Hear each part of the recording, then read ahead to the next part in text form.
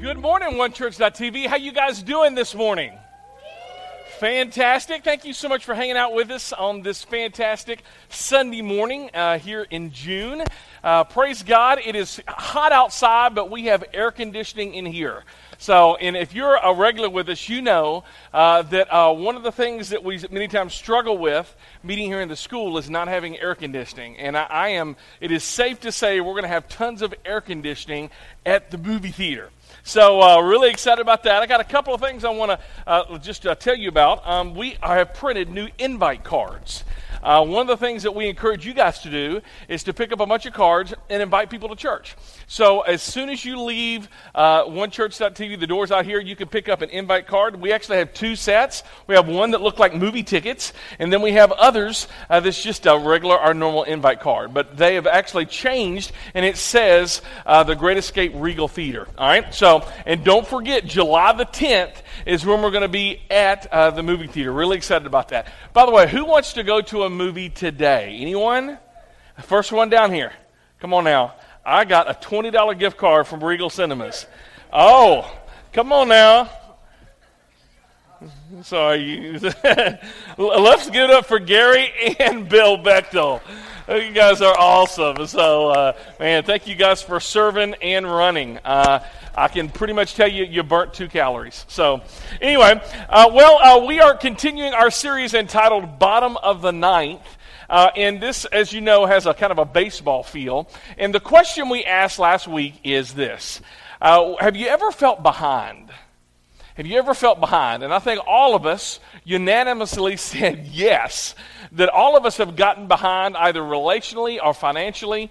We've all felt behind on our to-do list. We all have gotten behind before. And many times when we get behind, it just starts feeling overwhelming. It starts feeling like that we're never, ever going to turn this thing around. We're never, ever going to be able to just kind of get out of the situation that we're in. And today, we're going to be continuing that entire theme, and we're going to be looking at this tension of what we think God should be doing and what He's actually doing. Of this tension of, you know what, I thought it was going to work out this way, and it didn't. And where was God during all of that? And again, I'm sure all of us, whether you're a Christian or a non-Christian, if you believe the Bible or if you don't, all of us have went through these times where our faith in God, faith in something, has crashed head in to life. And it leaves us asking these questions of why. Why, God? Why did you allow this? Why didn't you do something? If God, if you're really there, how come you didn't change this around and turn this thing around? And we all live within this tension of what we think God should be doing and what He's actually doing, of what He could be doing. And I've experienced that in my life, where I feel like, okay, I've cried out to you, God. I've screamed at you, God. I've prayed. I've done all the things that I know what I need to do, and still you seem silent. And it's during those questions that all of us, we have a tendency to ask this why question. God, why didn't you do anything? God, if you wanted this marriage to last, then why? Why did he walk out? Why did she take the kids? Why, God, if you wanted me to be able to provide for my family, why didn't you allow me to keep the job? Or why didn't you allow me, when I actually went to the job, to actually get the job? Why didn't you allow me to get the promotion? God, why? We so wanted children, and it's never happened. God, why? And what we're going to be looking at today is all of us, when we have this tendency to ask these why questions, it's normal. I get it. We cry out to God and we ask those why questions. But here's what we're going to be learning today, is that why questions, when we ask the why questions get us stuck. Why questions get us stuck because we really don't have any answer to those why questions. And if God did show up and actually answer the why questions, it wouldn't bring any closure. It wouldn't bring any healing. It would just lead to more why questions. Okay, God, then why was that person texting while driving? God, why? why did you allow my family just to be bust apart? And it may have been something that you've done. It may have been something that had nothing to do with was done to you. But when we ask those why questions have a tendency to keep us from moving forward. And we get stuck. And we're going to be looking at today a couple, actually a pastor and a pastor's wife today, that has struggled through some of these why questions. And what we're going to learn today is there's actually a better question to ask, quite frankly. And it's not just why. It's not why. It's who. Who. Who. All right, if you have your Bibles today, go ahead and turn to a very difficult book to find. I'm just going to go ahead and tell you, if you got your YouVersion, your Bible app, it's going to be so much simpler, all right? Because it's the book of Habakkuk. All right, now I know some of you know what Habakkuk is, and you even know how to spell it. You know exactly where it's at. And may the Lord be with you, and His face shine up out on you. But I'm telling you, for the 99% of us, we're like, who? There's actually a book in the Bible entitled Habakkuk, Habakkuk. All right? Yes, Lord. Thanks for coming to One Church, all right? And it is a book found in the Old Testament, and he's a prophet. And he struggles with some of these why and who questions as well. And he wrestles with the tension of what God should be doing and what He's actually doing as well. In fact, this is very, very interesting, but the word Habakkuk literally means to wrestle. It means to wrestle. And we're going to see him wrestle with God through some of these very difficult questions. This guy has a lot of questions of God. In fact, Habakkuk starts off in Habakkuk chapter 1, verse 2, and the scripture is going to be up on the screen on YouVersion. It says this. What's the very first word? Why. There it is right here. Why do I call for help, but God, you do not listen? Violence is everywhere I cry, but you do not come to save. Habakkuk starts out by asking God these very difficult questions. And some of you think, well, obviously he must not be very spiritual. Because to be asking God questions, Habakkuk must not be real deep, committed believer like I am. Well, actually, Habakkuk was incredibly in love with God. He had a very rich faith. But he, like so many people, when you experience the bottom of the ninth moment, our faith crashes head on into difficult circumstances. And the thing that Habakkuk saw didn't line up with the things that Habakkuk believed. And it was a very difficult season of wrestling some of these tensions out. Habakkuk is asking God some questions. And we're going to see Habakkuk wrestle with God during his bottom of the ninth moments. And I think Habakkuk's example really gives us some perspective for us all. So let's go back to verse 2. Why do I call out for help? But what does he say? For you do not listen. Exactly right. Violence is everywhere, I cry, but you do not come to save. God, you don't seem to care. God, I'm crying out to you, and you're not answering my prayer. Has anybody besides myself ever felt like that? Because I think all of us have been in those bottom of the ninth moments. God, you must not even care if you're even there at all. You aren't doing much when you could be doing something. And I feel like sometimes when I pray, when I talk to God, my prayers get right above my hairline. And it doesn't really go any farther than that. Why aren't you intervening, God? We sing songs like the one that we sang today. For the Lord, He is able, He is faithful, higher than the mountains that I face. God is on the throne. We sang that song this morning. And yet some of us, we came in here and it doesn't feel like that God is in charge. It doesn't feel like that God is on His throne. It doesn't feel like He's faithful. God, I believe that you're able to save me, but how come you're not? Why? Verse 3. Why do you make me look at injustice? Why do you tolerate wrong? Destruction and violence are before me. There is strife and conflict abounds. As far as I can see, nothing is turning out fair, Habakkuk says. Habakkuk's problem with God is you don't seem to care. You could be doing something, but you're not doing something. And there's this tension. He's wrestling with the fact that, okay, God is in control, but it seems like God is doing nothing. In other words, Rebekah is saying, if I were in your shoes, I would do things a lot differently.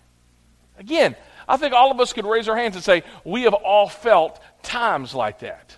That God, I don't like the way that you're doing things. Let me share with you a story of a couple by the name of Chris and Kim. Now, it's kind of interesting because that's my wife, Kim, and my name's Chris. But this is a different Chris and Kim. Chris and Kim Trethaway, he is a pastor in Florida.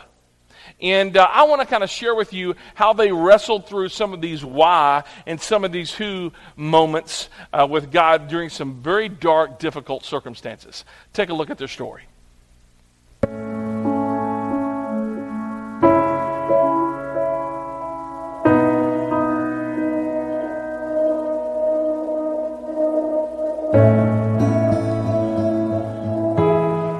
About a year and a half into marriage, we kind of said, we want to start trying to have kids. And we decided it'd be a couple months and we'd have, 2 kids and a white picket fence, and our family would just be that easy, that perfect.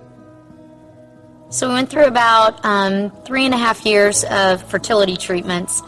And I will never forget the day we sat across from a doctor, and he looked at Chris and I and said, we don't know why. We've done everything we can. You're not going to be able to have kids. I remember that day. It was just like a punch to the stomach going, this has been our life, our dream. How's that possible?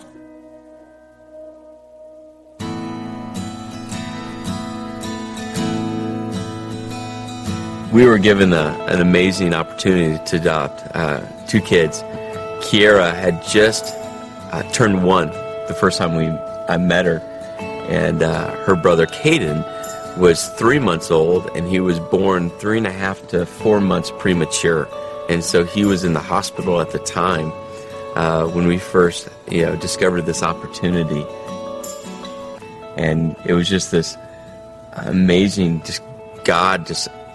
moment where we just believed that God was saying, "Here you go." Caden, he, with his lungs being underdeveloped, he had a trach in. Doctors had said that he was doing great. They had taken his oxygen intake down.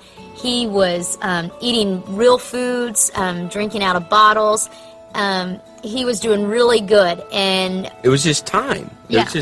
We just needed time for his lungs to develop more. Every day was an adventure, but we never forgot to thank God truly for the fact that he did answer our prayers and give us the 2 kids that we've always prayed for. Probably about 6, 7 o'clock, his apnea monitor went off, and I remember we ran in. We found him in his crib, and he was trying to grasp for air. And I think even before that, you just saw him, and you could see the distress in his face, and we'd never seen that before. And so I quickly looked at Kim and said, "Go call 911." I remember we were giving him CPR, and you just know it's not working. Air wasn't getting down to his chest. And I'll never lose that image in my mind of just knowing that there was nothing I could do. I begged God. I begged him for a miracle. I begged him to save his life. I sat there and I did everything I could to say, "God, please. I've seen you work miracle after miracle after miracle in the lives of so many people. Tonight, I need you. Tonight, I need you to save my son. And I know that you can. I know you have the power to save him. Please, give me that one request." And it was silent. When you listen to Chris and Kim's story, it just brings up a lot of questions. A lot of questions. God, are you there? God, are you really good? if you can do something, why don't you do something? It leaves us with a lot of why questions. Why did Caden have to die? Why couldn't they get pregnant? Why? But what the book of Habakkuk teaches is that it's okay to question God. It is. That you and I are allowed to have questions. God doesn't punish us and punish Habakkuk for feeling that way. In fact, when you continue to read the Bible and look into the Scripture, when you read the book of Psalms, almost 1/3 of the Psalms, a very significant part, are these Psalms where David and other people are just asking God, why is this happening? And where are you? And why aren't you doing more? And why couldn't you? And all of these just big questions. What's going on? And I think so many people are afraid to bring very sincere questions to God. But I would argue that sometimes, and I think it's the very important wrestling and struggling of this out, of our faith journey, is being honest enough to bring God our questions. That God isn't afraid of our questions. That God welcomes our questions. It's wrestling with them through these issues. Why me, God? Why didn't you? And you could just fill in the blank. Why didn't my marriage last? Why didn't the doctors catch it sooner? Why didn't the chemo work? Why did she leave me? Why? But as I'm saying, and as I said earlier, the danger of asking why questions is that many times it leads to a very dark, confusing, frustrated, lonely, disconnected place. It did for Habakkuk. In fact, in Habakkuk chapter 2,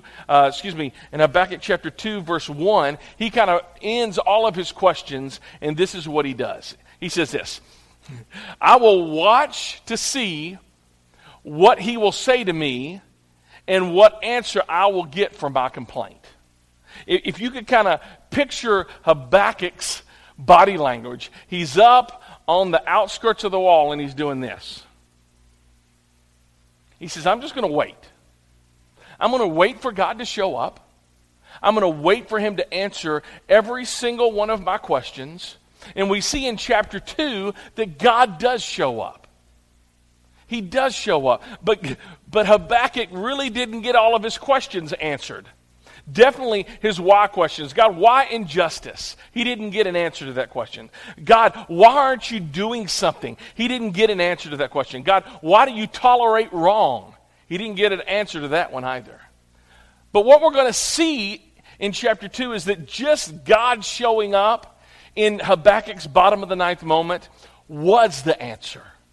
That God and his presence during his very difficult times of wrestling through this, of his why questions, it led to a dark, confusing, lonely, very disconnected place. But when Habakkuk starts looking at the who, when the who shows up, when God shows up, that makes all the difference. Here's our big idea today. Asking who instead of asking why will help you move forward and not get stuck. Let's say this together, can we? Asking who instead of why will help you move forward and not get stuck. Why questions tend to get us stuck in our bottom of the ninth moments. And think about it. Does why bring healing? Does why bring closure? Rarely. Why keeps us in the past and blocks us from moving forward? Why keeps us stuck in the pain and chokes out any potential to heal or for hope? The better question we should ask when difficult times, when bottom of the ninth moments come our way, is who? Who is in charge? Who is in control? Who has all things in the palm of his hand? Who will make all things right? Who is restoring all things? When you get the who, the why isn't that important anymore. It wasn't for Habakkuk, and it wasn't for Chris and Kim Trethaway. Let's continue to listen to their story of their loss of their son, Caden. To this day, I'm not sure why God didn't answer my request. And I still wonder, why not us? Why not our boy? But I'm not sure if there's really a reason God could give me. But what I do know is God hurts with us. And our loss is his loss. I remember just saying to God that this is what I'd always wanted. I had begged, I had cried, I had pleaded with God to just have kids call me mom. And I remember being mad, and I remember being confused and hurt and upset. And at the same time, there was still a nugget inside of me that said, God gave you this, and it's his to take away. It's not why, it's who. And just as you heard Kim say, there was still this nugget of hope. And it all led back to God, that who is in charge and who is in control, who gave Caden to them, who makes all things right, who restores all things. When you get the who right, the why, even though it's still a struggle, it doesn't matter as much. It didn't for Chris and Kim, we're going to find out, and it didn't for Habakkuk as well. He ends this short book in chapter 3 when he says this. This prayer was, and what is that next word? Let's go back. This is Habakkuk 3:1. All right, I'll just read it. This prayer was sung by the prophet Habakkuk.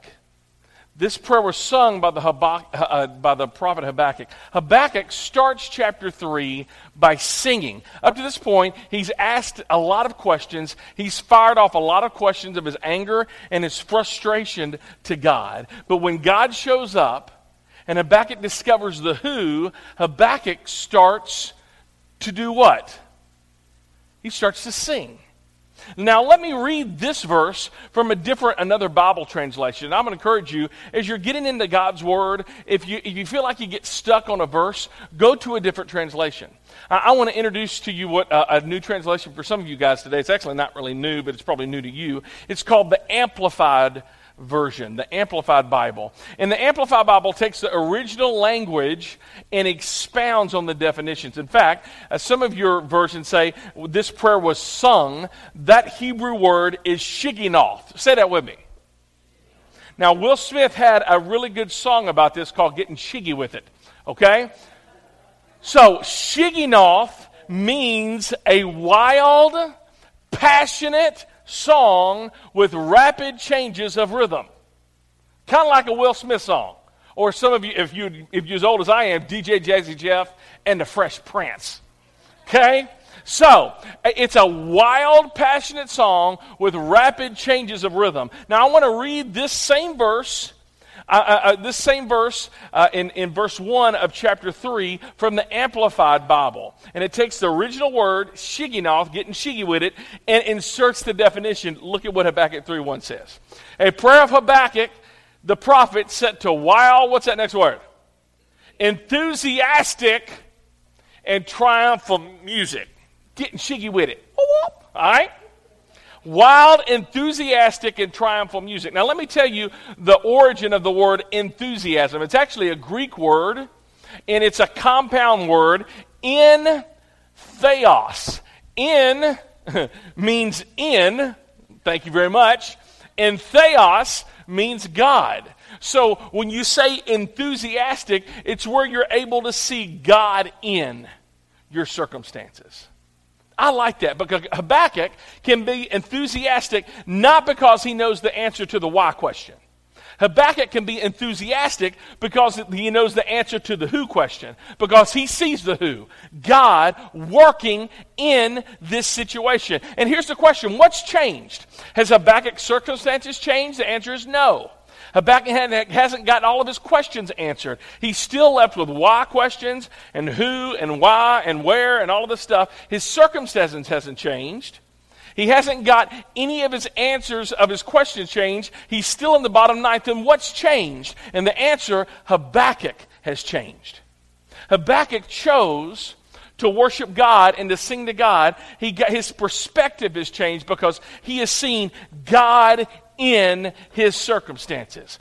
Habakkuk has chose not to focus on the unchanging, immovable, almighty, all-powerful God. He says, I'm going to focus on you instead of this. I'm going to focus on you who can change all things, and even though you're not changing things now, I trust in the who. I trust in the who. Now, I want to get back to Chris and Kim's story because 4 years after Chris and Kim Trethaway faced the loss of Caden, they had an opportunity to spend a week at Blessing Ranch. Blessing Ranch is a place for people to experience healing. Because the reason why they need to experience healing, even though 4 years have elapsed, life had moved on, but for Chris, he was still stuck. Chris wasn't wrestling with the who. He was a preacher. He got it. What he couldn't quite grasp was the why. Why haunted his every thought. Chris says this, that week at the ranch saved my life, my marriage, my family, and my ministry. During this week, Chris was given 3 simple homework assignments. All 3 were letters that he was supposed to write. The first was a letter from him to his son, Caden. The second letter was by Chris and his wife from the point of view of what they thought Caden would say to them.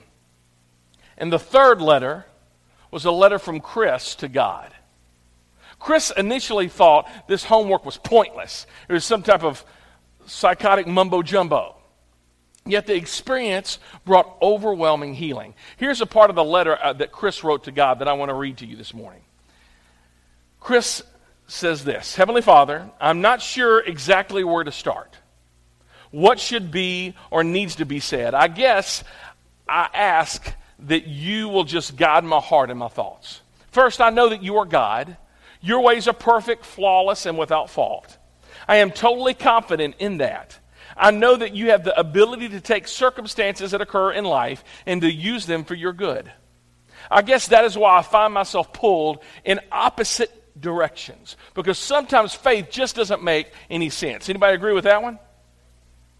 I know the stories in the Bible, Abraham and his son Isaac and that long walk up the mountain and Joseph being sold into slavery.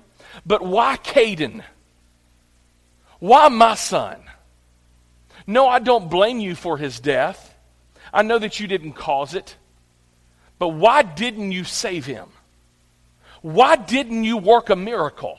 Why didn't you reach out and touch him? Why didn't you flick that plug out of his airway so that he could breathe? Why didn't you? I guess that's the question that can't be answered. But I wonder, if you gave me the answer, would it resolve the hurt I feel inside? Would it bring closure? Would the answer bring understanding? Would knowing draw me closer to you? Would comprehending the answer take away the longing to hold Caden again? I think the answer is simply no. Understanding the why would probably bring it with it another list of questions, hurts, and misunderstandings. Plus, no answer would ever help me understand the loss of my son. I guess I've resolved in myself that you are God and I am not.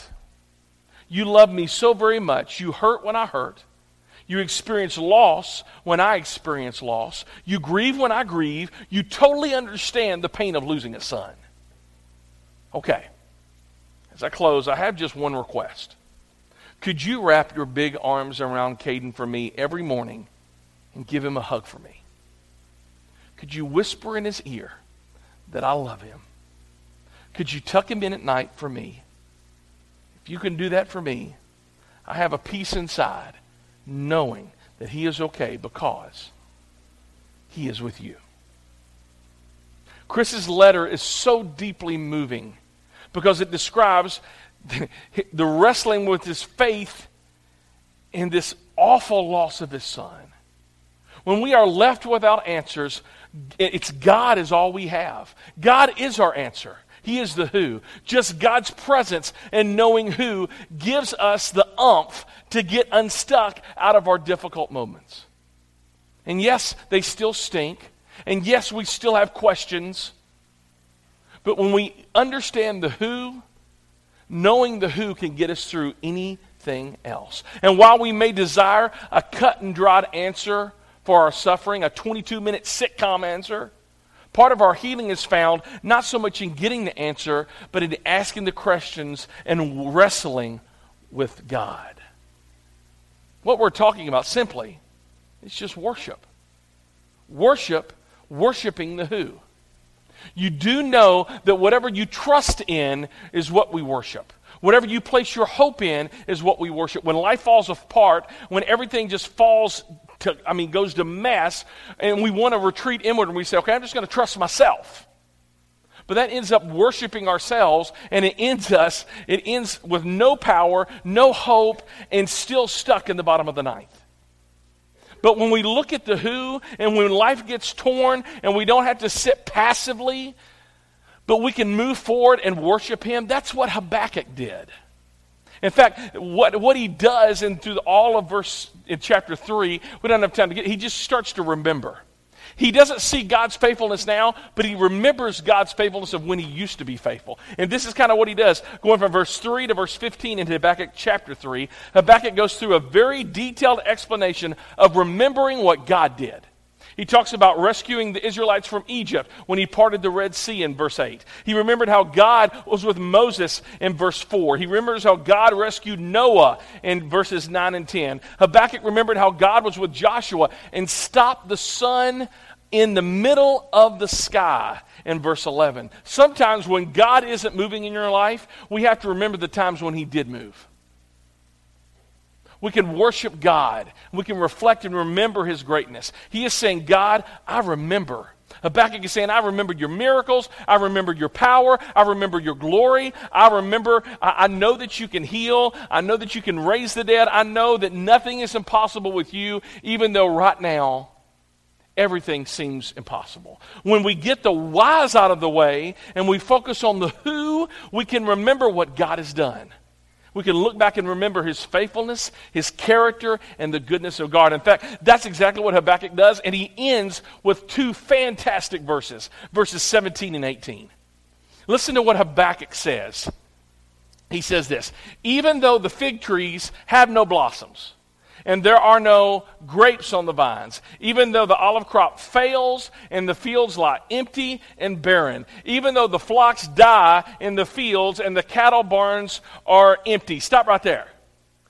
Is Habakkuk describing a time where things are great or things are not great? Not great. I mean, you think about this. Everything is barren, it's empty, it's dying, you've got no fruit. He says in the midst of this, next verse, he says this, yet I will do what? Rejoice in the Lord, I will be joyful. What that word joyful means is to exalt and to dance and to spin before God. That I am going to see God in my circumstances, enthusiasm. Wild, enthusiastic, and triumphal worship. And that's what Habakkuk starts this chapter by singing. Some of you know what it's like to be in the bottom of the ninth. Some of you here know what it's like to see a marriage end or a relationship end or to lose a spouse, to lose a child, to lose everything. We look up and we ask God those tough questions. Who will I trust in? Who will I depend in? It's all about the who. And when we focus on the who, he gives us perspective. When we feel that our hands are suddenly empty and things that were so dear to us are now gone, let me tell you, empty hands can hold a lot of blessings if we will raise them up to him. Has God made your hands empty? Do you feel like he's taken something away or something was taken? Maybe God didn't do it, but he could have moved, but he didn't. Empty hands can hold a lot of blessing if we will just raise them up to him. When we finally call out to God from our emptiness, he comes in and he sweeps in. Let's finish watching Chris and Kim's story.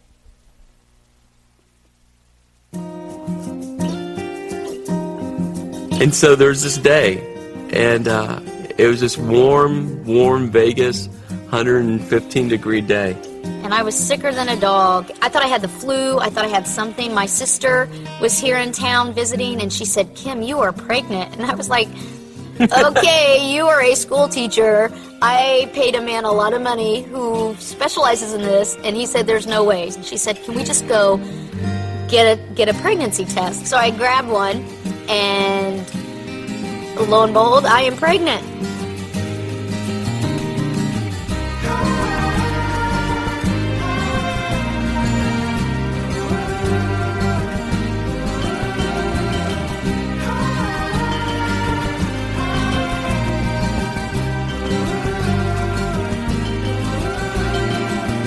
I kind of laughed the first time I held Claire. Mm-hmm. But it was kind of a laugh to say, God, I get it. You've just called us to follow you. Not to make sense out of all this stuff going on. Not to understand it. And so as I held Claire for the first time, blown away by just the miracle of birth, was just God saying, I'm with you. And thank you for following me. Thank you for walking by faith.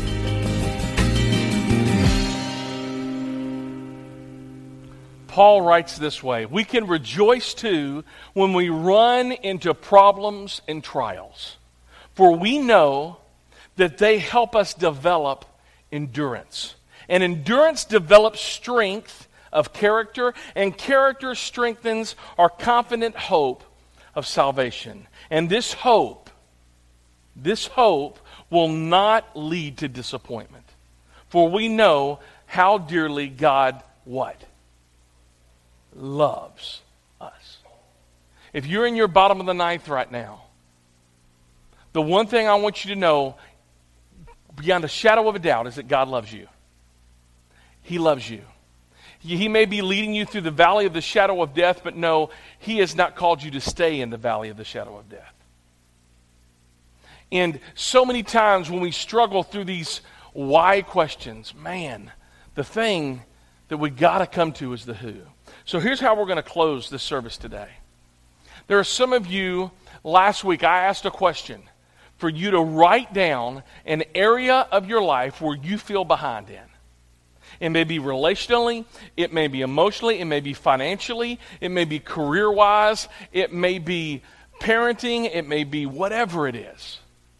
And I asked you to bring those with you. Now, just in case you didn't, I have provided some sticky notes. And what I'm going to ask you guys to do is I'm going to ask you to come forward as the band comes out. And I want you to write down some of these areas that you're behind in. And I just want you to stick them on top of the black part of the stage. No one's going to know what you wrote. We don't have cameras zooming in going, oh, that's what she's not. They're not going to do that. All right. Here's what I know. All of us got some junk. All of us struggle with some stuff. We all struggle through asking God, why did you allow this to happen? In fact, while I was preaching, while one of the videos were going, Luther came out and says, did you hear what happened in Orlando last night? And I'm like, I don't. And evidently, a Muslim extremist came in and shot up a gay bar and ended up killing 50 people in there and 53 injured. And when we see something like that happens, we naturally go to the why. I get it. No one should deserve anything like that. No one deserves losing their life like that. But the thing that we have to remind ourselves is even through all of these questions, who is still on the throne? Who is still on the throne? You know, we'll get ready to sing a song that I really, really like. We've already sung it today. It's called Fierce. And if you wouldn't mind, can you put the chorus, the words of the chorus up on the screen? Because I want you to be able to read what you're getting ready to sing. As you're coming down and as you're writing some of those areas that you're behind in, so many times when we think of God, we think of Him as so meek and so mild, and we always see the pictures of Jesus holding this lamb, and He's like Mr. Rogers. It's like He wouldn't hurt anyone. But the thing that I love about this song reminds us is, yes, even though God is meek and mild and humble, he is also called the Lion of Judah. He has power. And his love isn't just going to tiptoe into your life. This is what the verse says: like a hurricane that I cannot escape. You ever see those pictures of hurricanes, of Hurricane Katrina and Andrew and all of these things that's just tearing through? Like a hurricane that I can't escape, like a tidal wave crashing over me, rushing in to meet me here. Your love is fierce. And know this, that you and I serve a God who, he may tiptoe into your life. He may use hurricanes and tidal waves to get your attention as well. He will do anything and everything he has to do to get your attention so that you will know that he loves you. In fact, the bridge of this, if you could just wouldn't mind going to the bridge, it says this. I can't even remember the words, but forgive me. You chase me down, you seek me out. How could I be lost when you have called me found? You chase me down, you seek me out. That's not God going, hope you show up today. That's God going, I don't care what mess you're in, I still love you, and I'm still coming after you, and I long to have a relationship with you because I am Jesus. I am the Lion of Judah, and I long to have a relationship with you no matter what your circumstance tells you.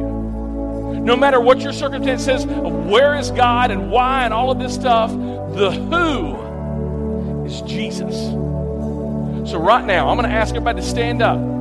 If you would come down front as the band sings this song, I want you to write down on that Post-it note an area that you feel behind in, and I just want you to stick it up on the stage. Let's do that now.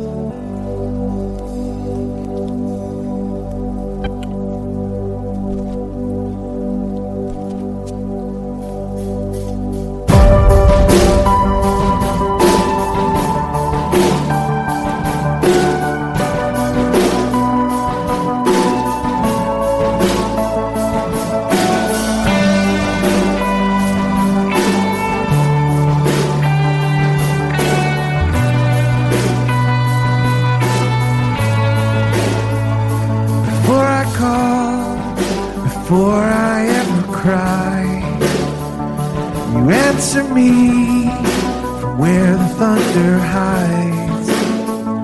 I can't outrun this heart I'm tethered to.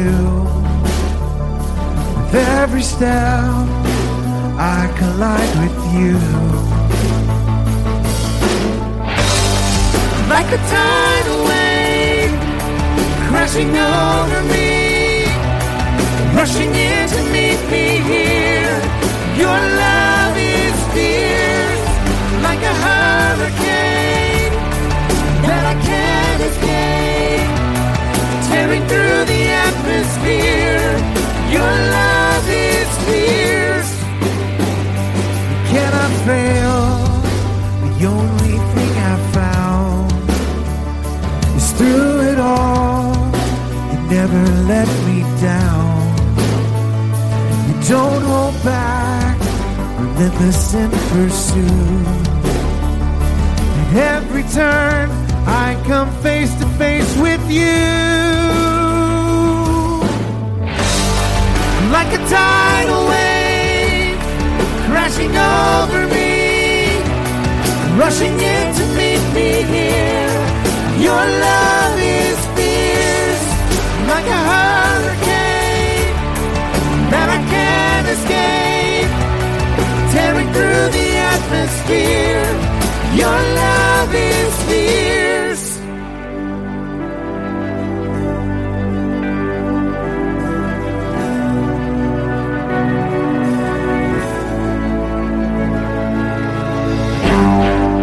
You chase me down, you seek me out. How could I be lost when you have caught me found? You chase me down, you seek me out. How could I be lost when you have caught me found? chase me down, you seek me out. How could I be lost when you have called me found?